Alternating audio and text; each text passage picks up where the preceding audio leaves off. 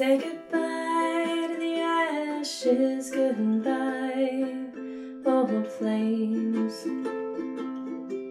You're making room for something new, you don't know its name. Goodbye, ashes, goodbye, old stuff. The time has come for you to know you are enough. But it gets dark sometimes, too dark to see. But they tell you underneath all this there are a million tiny seeds, and someday they will grow and bring you your wings. You will rise up like the morning sun. Rise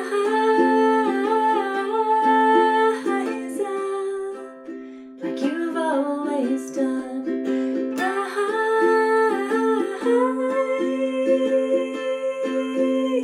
up.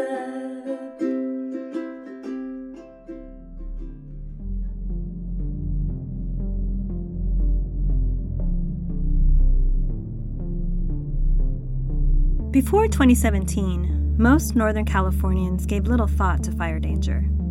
Then, we began talking about fire season, something we worried about from August through October. This year, though, with the dry landscape caused by California's historic drought, our fears began in June and probably won't subside until well after Thanksgiving. In Sonoma County, the disasters keep coming. We're left with a collective sense of trauma that's triggered each time the air is too hot and windy or too smoky to breathe, or we hear fire engines zipping by. We huddle in our homes and endure the rolling blackouts. We keep bags with our most important possessions beside our beds each night, ready to flee. Our emergency apps ping and beep, telling us we're in a warning zone that could turn into mandatory evacuation. And when it does, we shove our belongings and pets into the car and worry whether it will be our neighborhood, our home, that the fire destroys. These are not isolated one-time events. They keep happening. And in addition to the impact of these disasters on our mental health, our bodies, and our spirits, there's a real financial cost. A cost that makes practical life harder, especially for people already living on the edge economically. These disasters have contributed to a housing shortage, and with the cost to buy or rent a home already high in the Bay Area, the lack of available homes has driven the prices even higher. The median home price in Sonoma County was over $760,000. That's quite a bit more than double the median sales price of $348,000 for homes throughout the United States. All of this is probably a big part of the reason that Sonoma County's population has been decreasing every year since 2017, the year that we started experiencing regular fire seasons. Previously, the county's population had grown every year since records were first kept in the mid-1800s. So, why do people leave? Why do people stay? In the final episode of Chronic Catastrophe, we ask, is it worth it?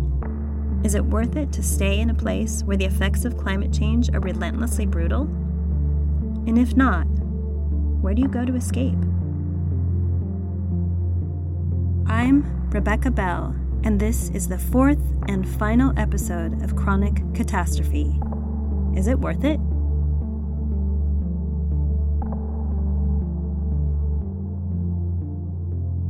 In the past 3 episodes, you've heard how repeated environmental disasters affect our minds, bodies, and spirits. You've learned about the 6 phases of mental health we go through during and after a disaster. And you know it might be time to readdress how we see PTSD when it comes to living in a place where disasters never seem to end. You've learned our physical health is affected too, and not just because bad air is hard on our lungs, but because it also affects our ability to think clearly in a crisis, and that the toxins unleashed can cause disease that might not appear until decades later. And you've heard about how people, families, and communities are changed afterward, how new identities emerge. We brought you these lessons through stories of people who lived them, people like Ty and Seamus, like Stacy and Larry. Now it's time for us to pose perhaps the most important question of all. Do they still want to call Sonoma County home? Remember Stacy from episode 1? She and her partner Taylor and their 4-month-old baby lost their home in the October 2017 Nuns fire. They had lived in a small cottage full of artistic touches and unique artifacts that Stacy had gathered over the years. Their home was located at the upper end of a long, winding, wooded road with a panoramic view of the Sonoma Valley. After they had safely evacuated from their home on the mountain, Taylor drove back up to retrieve a few necessities and their home sweet home sign. The sign is all that's left of their cottage. Before the fire, Stacy would take baby Otis on daily walks straight from their front door through the woods to waterfalls, creeks, and ponds.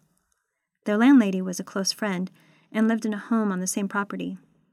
They often got together to share food and conversation. It was idyllic. Taylor was a vineyard manager at the time, and Stacy an elementary school teacher and musician. It was her voice that opened this episode, with her original song titled The Phoenix Song. She wrote it after the fire during the honeymoon phase, when she felt supported and lucky that they had survived. She said she felt like a phoenix rising from the ashes. And the first verse that I wrote, I would say, is really about hope. And, the lines say that it gets too dark to see sometimes, but underneath everything there are a million tiny seeds. And one day they will grow and bring you your wings. And I really believed that at the time. And the chorus is about rising up and spreading those wings. I felt like, yes, we've been through struggle before. We've done this before. We'll rise up again. It's a beautiful message with a positive outlook. And it makes you think that Stacy was in a good place about her altered life in Sonoma County. But it's not so straightforward. And I couldn't finish that song. I only had the first verse for a long time. I would say it was hard for me to play that song for a year or so. And I couldn't come up with the second verse. And I think there was some part of me that lost that spirit, that started feeling like, I'm not sure we are rising up from this. I don't know that we can do this like we've always done. And so that song kind of sat on the shelf. As Stacy's emotional response to the fire has evolved over the past few years, so have her feelings about staying in Sonoma County. I would say that my attitude has shifted now, and as much as I love Sonoma County, and I've been here for close to 20 years total, part of me can't imagine living anywhere else, and I love the land and I love the people, but I also really worry about our future here, the future of my child being here, and it's harder for me to envision what our future could look like here. And that's hard to say because I really love this place and don't really see myself anywhere else. So I feel a little stuck there.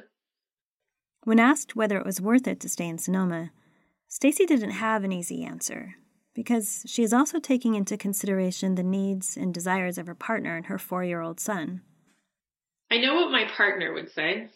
And he would say yes. He's kind of born and bred Sonoma boy, long-standing family roots here. And he would say that this is about adaptability. And we have to adapt to these changes. And we should teach our child how to adapt to these changes. And part of me agrees with that, but it's hard to feel like you can adapt to breathing smoky air 3-4 months of the year, or even living in a place where, and I worry about this because I feel like if we're struggling to afford the cost of living here, what's it going to be like in 10 or 20 years for our son? And do we want to raise him and give him roots in a place where it feels like he will always be struggling as well? Sonoma County Supervisor Linda Hopkins also expressed concern for the future of children living through repeat natural disasters. In addition to being an elected official representing the western region of Sonoma County, which has experienced both floods and fires, Hopkins is an author, farmer, former journalist, and the mother of 3 young children. And there's a direct correlation between adverse childhood experiences and your lifetime educational attainment, or your chances of winding up in the criminal justice system, or your lifetime earnings. And so I wonder what happens when an entire generation goes through repeat trauma of these kinds of disasters every year.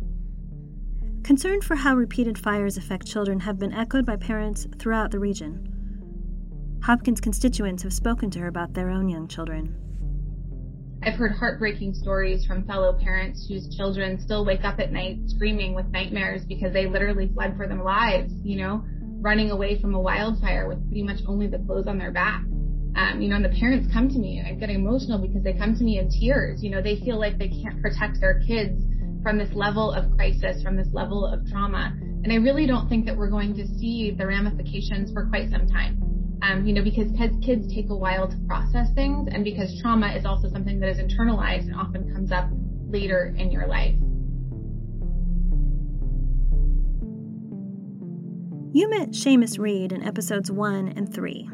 He was barely 18 and in his first semester at Santa Rosa Junior College when his family lost their home in the Tubbs Fire in 2017. Seamus didn't lose just his home. He lost his entire neighborhood.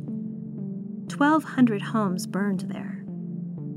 He lived in Coffey Park, the neighborhood that suffered the most damage in a fire that, at the time, was the biggest, most destructive, and most expensive in California history.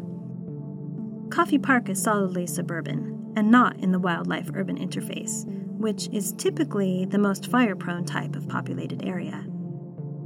For him, the emotional effects of the fires are nuanced. Although it was devastating to have the home where he grew up destroyed in a fire, the experience also helped him mature and be stronger. I think that having that much change forced on me over such a small amount of time, I think that made me a little harder to shake. In terms of just general, dealing with humans, dealing with hardships, were things that might have made me panic in high school, don't particularly bother me now. This is exactly the kind of resilience and recovery every parent would hope for their child. Seamus attended Santa Rosa Junior College and is now a student at UC Davis. And although he is successfully launching, his ability to recover and rebound have in large part come from separating himself from the place where he grew up, the place where the most traumatic experience of his life occurred. I lived in Sonoma County 90% of my life, and as much as I love it, as beautiful as it is, I am very excited to go and see some more of California and see some more of the world and live there, Part of the reason Seamus is excited to live in Davis is because it feels safer, less fire-prone. Davis is near Sacramento. It's flatter than Sonoma County and surrounded by farmland rather than forested areas. I would like to live in a place that doesn't have that threat looming every year. It's intimidating, to think about the same situation that I was in 2017, which was not fun. And that powerless feeling that you get. And, we've been evacuated, I think twice since 2017 from our apartment, which was on the southwest side of town.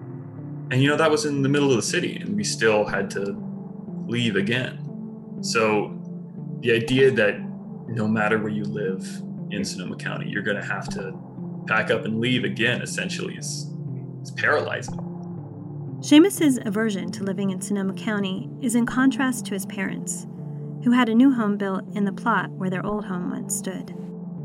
I don't think I would have made the same choice to rebuild the house on the same plot, especially in 2017 and 2018 when I was living in an apartment that wasn't particularly nice. I wanted to leave desperately, and the idea of rebuilding in the same plot that has been historically a path for wildfires, I wouldn't have made that same decision that my parents made to rebuild. I can't speak for them, of course, but I don't know if they have sentimental attachments to the plot of land. We all did have those attachments to the house and the things that the house represented, but those things are gone. After 4 consecutive years of natural disasters, Supervisor Linda Hopkins agonizes over how living in an area prone to fires affects the well-being of her 3 young children. Her family has a strong connection to Sonoma County. They live on land that has been in her husband's family for generations, and where they run an organic farm. It's a crazy thought to consider uprooting yourself from the place that you love, where you have put down roots. And yet it's also crazy to think about living forever in a place that catches on fire every year. I mean, this past year, my kids were inside for 2 months pretty much straight, not just because of distance learning, but because of the smoke in the sky, where it wasn't safe for them to actually go outside and breathe the air.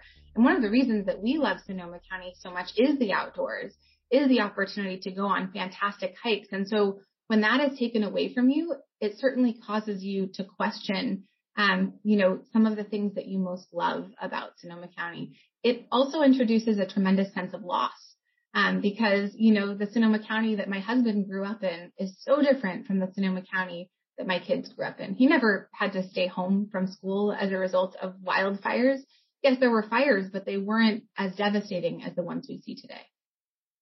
Although Supervisor Hopkins has thought about leaving, ultimately, she sees what the county is going through as an opportunity to be a model for how other regions can adapt to climate change.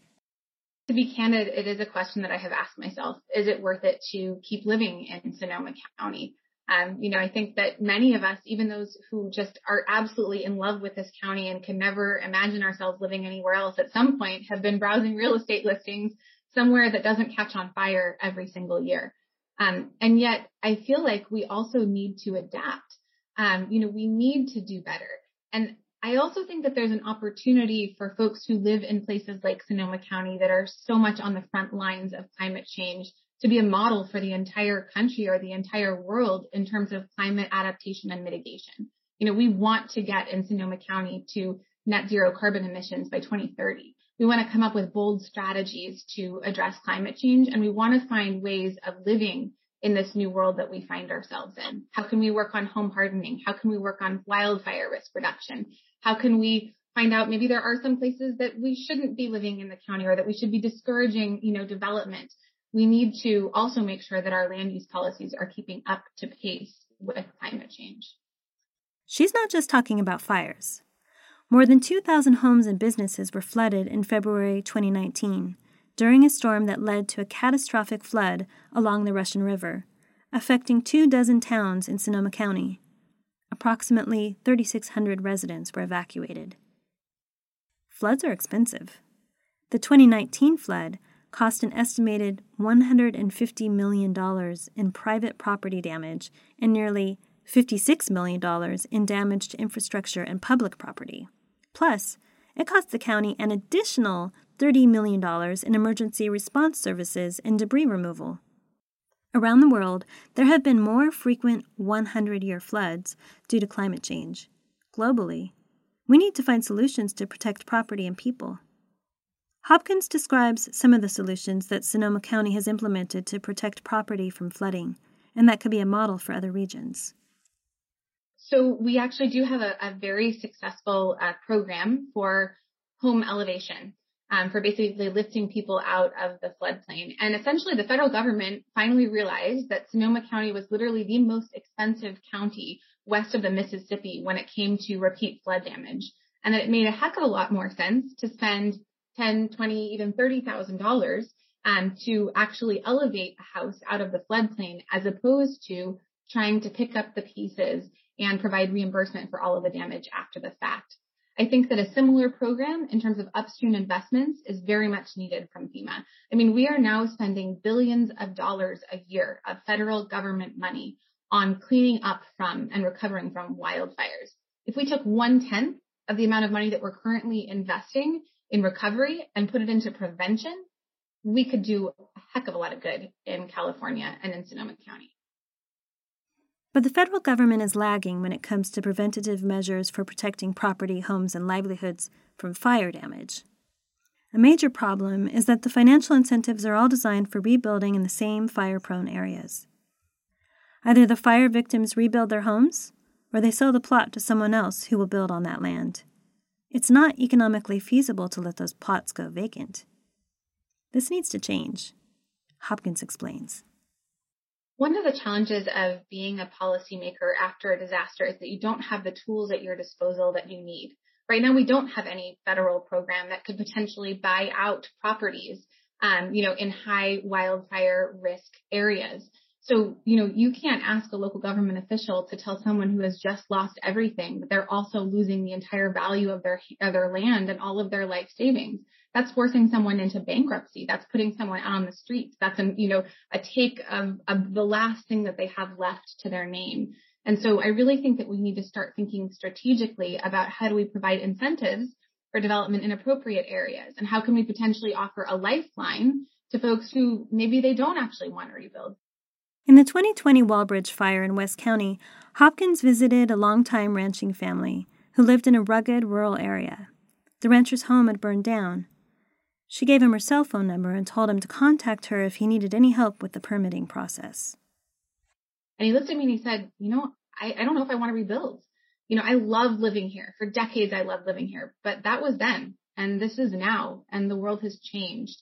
And so there was a recognition that the increasing threat of, wildfires is changing the way that people feel about living in some of these, especially difficult to access areas. And so I think that, even some folks who could never have imagined saying this before might be open to a program that would buy them out, that would offer them a financial incentive to move to somewhere with a lower wildfire risk.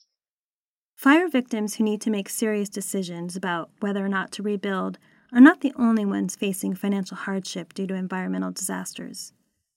People whose homes didn't burn or fill with water and debris were also affected. Many businesses have burned down or have been lost to flooding in recent years, causing loss of jobs and livelihood for employees and business owners. Many people renting homes did not have rental insurance, and the cost of replacing all of their belongings was overwhelming. In some cases, wealthier homeowners who lost their homes moved into their rental properties, thereby displacing the renters who had been living there. And they often don't have the resources to bounce back. The poorest people in the community bear the brunt of every natural disaster. Hopkins is keenly aware of this. One of the things that we identified during and after the 2017 wildfires is that every single disaster we have essentially exacerbates pre-existing socioeconomic disparities. So the folks who are struggling, they're going to struggle even more because those few days out of work while they were evacuated are so much more impactful to their ability to pay rent. But we often would have situations wherein, say, someone's primary home burned down. They then moved into their second home, which was previously rented to a long-term tenant. The long-term tenant was then displaced and, basically had to go back out onto the open marketplace for rents at a time when rents were insanely expensive because a substantial amount of housing had burned down. And oftentimes, federal relief and obviously insurance coverage and those kinds of things, they're not available to that tenant who experiences secondary displacement. So we saw, negative impacts not only with respect to income, but also on the housing side of things. And when you experience that kind of catastrophic loss of housing, we did see a resultant increase in housing costs in our county, which again hit our most vulnerable community members the hardest. Amanda Staswitz is a social scientist who has a doctorate in natural resources and society. She specializes in the human and social component of wildfires. She agrees that socioeconomics plays a role in how someone recovers from a fire. And she points out that education and income level also affect one's ability to mitigate risk. Socioeconomics is going to play into fire management quite a bit, but I think the underlying culture that's related to that socioeconomic status and how it manifests in a locality is what's important. She explained that some retirees struggle to mitigate fire risks to their properties due to limited financial resources or not having the physical ability to prepare their properties. This can also affect their ability to evacuate. They also may be individuals who have disabilities or are going to struggle to evacuate. We do see in a lot of our fires that the individuals who do die during our fire events, sometimes it's heart attacks, it's older individuals who are trying to evacuate and have some other complication arise during the event. Paradoxically, a lot of the grant programs for fire victims cater to the higher socioeconomic classes because those are the people who will have the higher education levels, grant writing skills, and financial resources to get the grants. That's something that we do need to think about is what are these programs helping the people who need the help the most? Because another thing with our policies is that we want to see success. We want to measure success. So those communities who tend to be more affluent and have those skills also have that capacity already. So if we give them grant money, we know within 5 years that project's going to get done. Whereas if we gave it to maybe a more rural area or lower socioeconomic class area that doesn't have those skills, that's going to take us longer to reach that success metric, or it might fail. So do we still do that? How do we deal with that socioeconomic gap or barrier? She makes an intriguing point that socioeconomics is not the only factor that can affect how well people cope. The trauma of migration, both recent and intergenerational, can impact how a person responds to impending fires.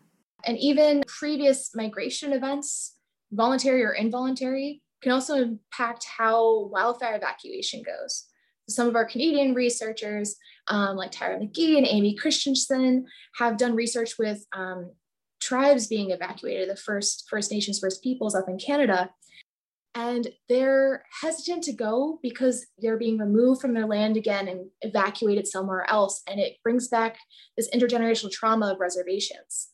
And I can see that with, anybody who has a family member that's a recent immigrant from political conflict in any way, right? That's going to potentially raise some psychological kind of factors that are going to impact willingness to evacuate and the different ways that you are going to think about evacuating or not.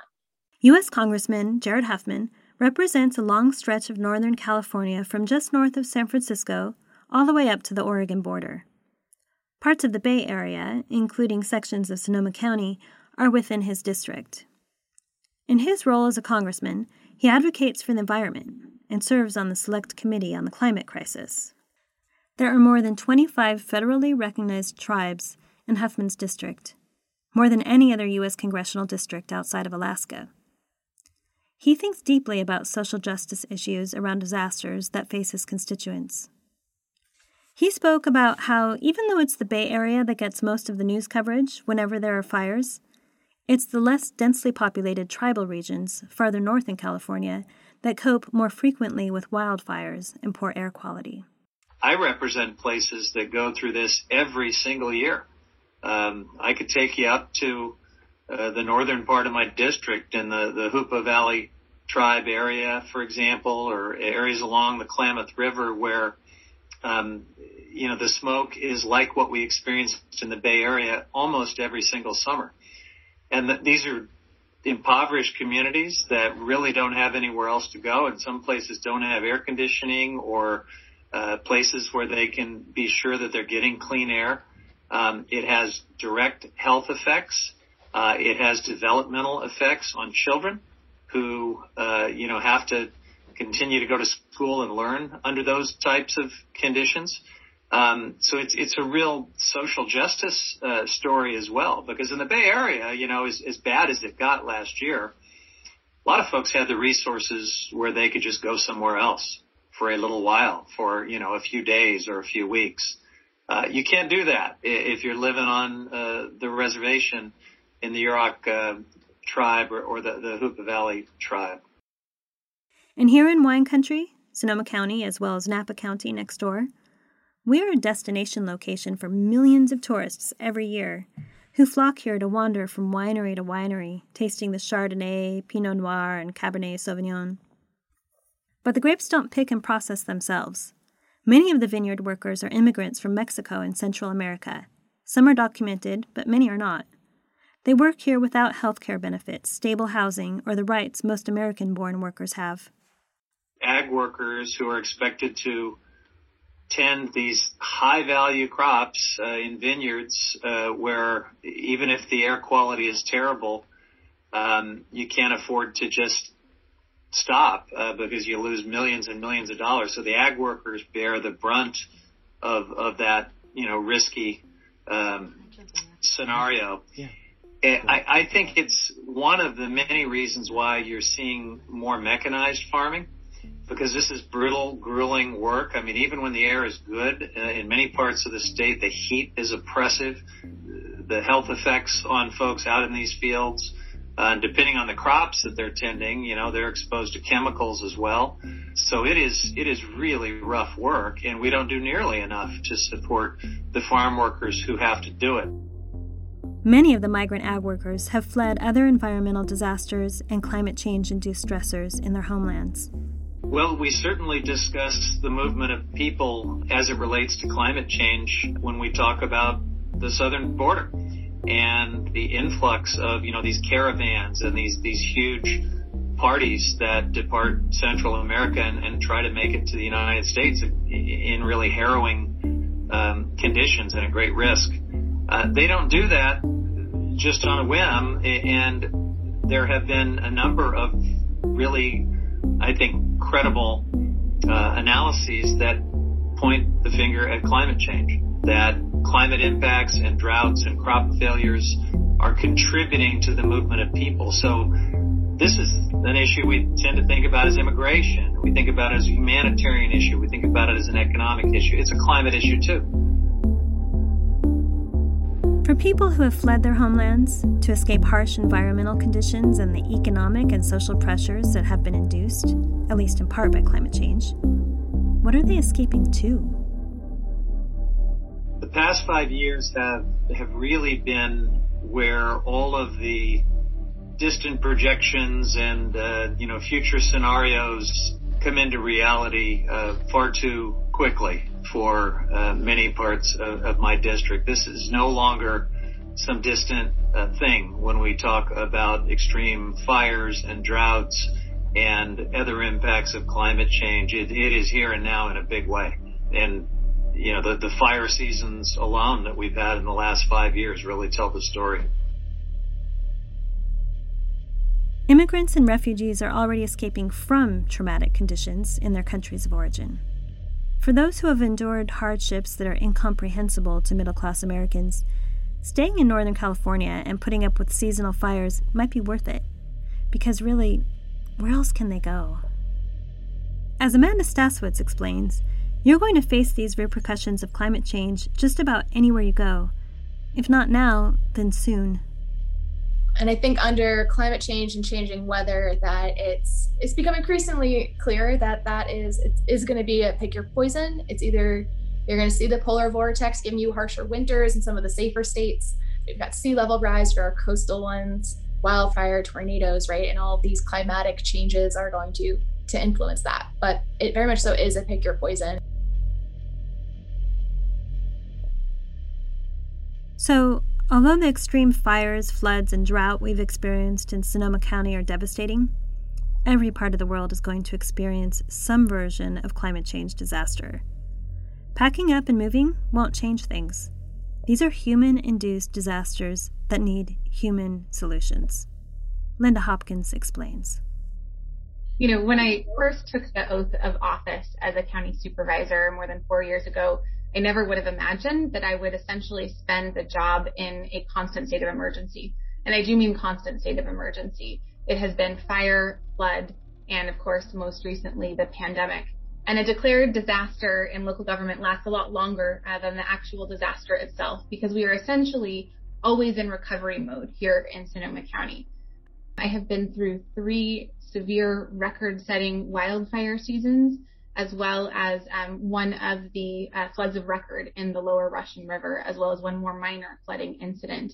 And we are now at an unprecedented level of drought in Sonoma County. When you look at our reservoirs, they have never been this low at this point in this season, ever before.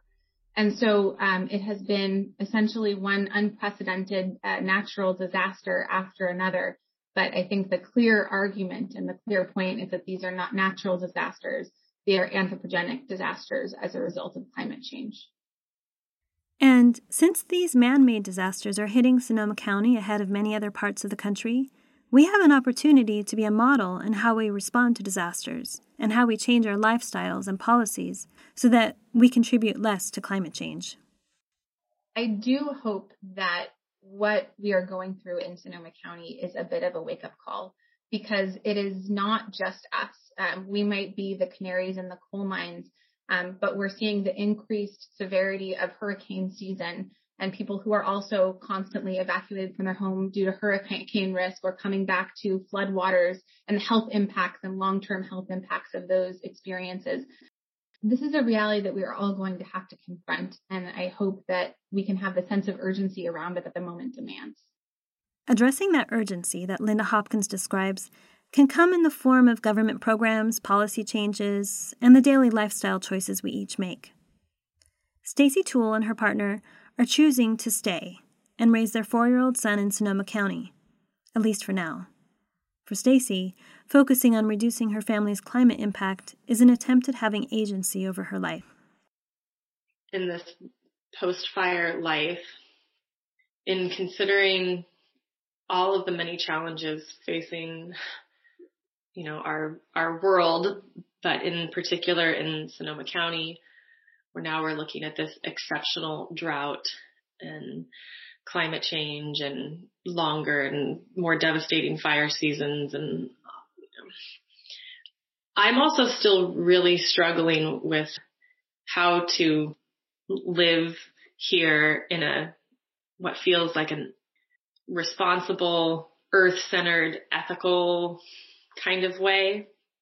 And I've really struggled with things that for me seem sometimes kind of trivial, but they're not, but decisions about how to buy some of the material things or how to acquire material things that we once had. And it can be like really silly things like a trash can for your house or a bed or replace clothing. And I have felt almost at times paralyzed on how to make those decisions because I'm trying to do something that feels in alignment with the earth. So I'm trying to buy things that are responsibly made, organic materials or sustainable materials, but then also struggling with sometimes those things feel financially prohibitive to us. For Stacy, living in an environmentally conscious way is also an opportunity to teach her son and a way to encourage the next generation to act more responsibly toward the earth than the generations before them have acted. Maybe some of the ways that we live are definitely not the ways in which I was raised or my partner was raised, but we're teaching our son like these kind of ways to adapt to.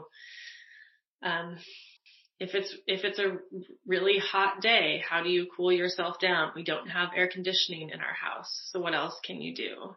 So he has a tiny little pool he can splash around in the yard, or he knows where to sit in the shade.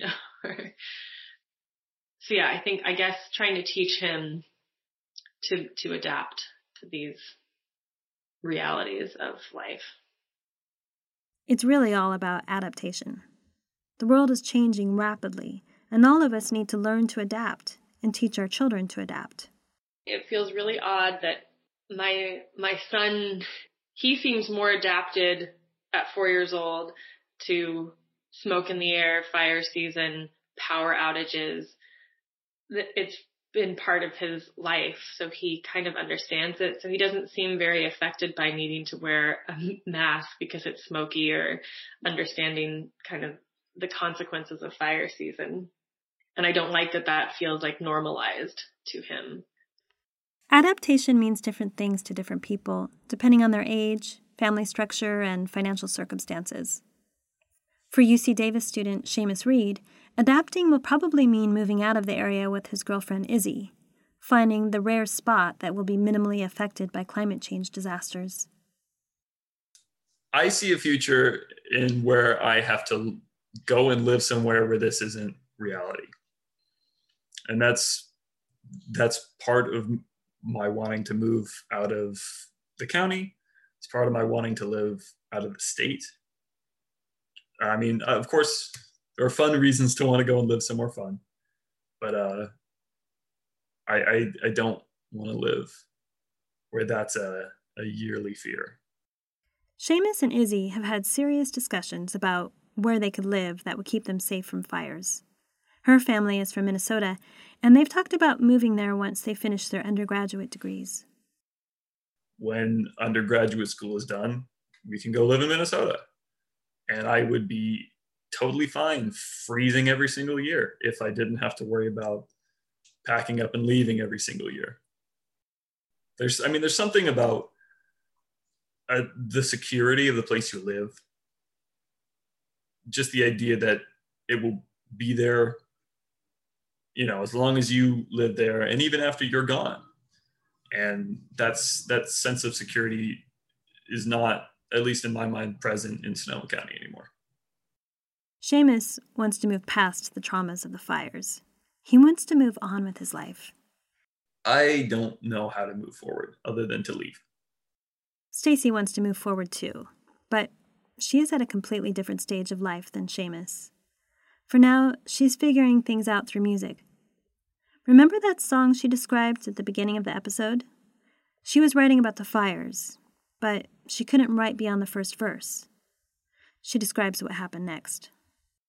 And then a good friend of mine who is also a poet wrote me a poem. And I would say that she sent it to me in a time when I was in a pretty dark place. And I ended up using her lines, with her permission, as the second verse for the song that I couldn't complete myself. And her lines that I borrowed said, "Come and get your wings, they say. You've been underground too long. Come and get your wings, they say. The wind misses your song. Come and get your wings, they cry. The clouds want to see you fly. Come and get your wings, they cry. It's time for you to rise." And I felt like I had to borrow her words because I was still underground. And maybe I still am a little underground. But it has felt really hard to keep that really hopeful phoenix rising spirit alive in me. And it has often felt really heavy and dark. And like I don't know where those wings are. Maybe I'm at that third verse stage, but I'm not quite sure what those words are yet. I'm not quite sure how to sing that yet. Perhaps Stacy being at that third verse stage is a metaphor for the rest of us. We're all in our third verse. We want to rise, but we're stuck. We want to be healthy and stable and start fresh. But can we do that here? If not, where do we go? That calculation, sometimes financial, sometimes emotional, sometimes medical, that calculation is different for each of us. And while we wrestle with it, we hope that Sonoma County will continue to be our home, that we will overcome this mess of our own making to return to a time of peace and tranquility and safety and health. Of a time when October was memorable not for devastation, but for the golden glow that bathed our vineyards, our redwoods, and our rugged coastline. Until then, we here in Sonoma County live with repeating, relentless environmental disasters. We live in a chronic catastrophe. Come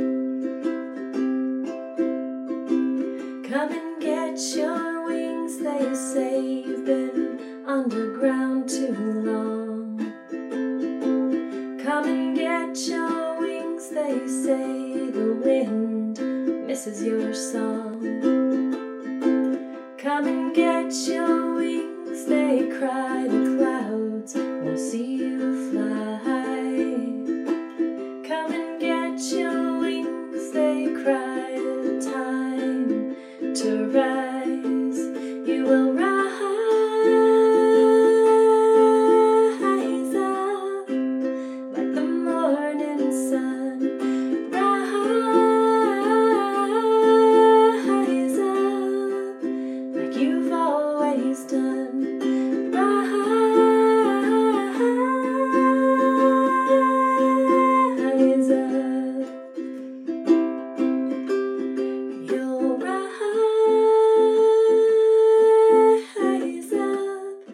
like the morning sun. Rise up like you've always done. Rise up.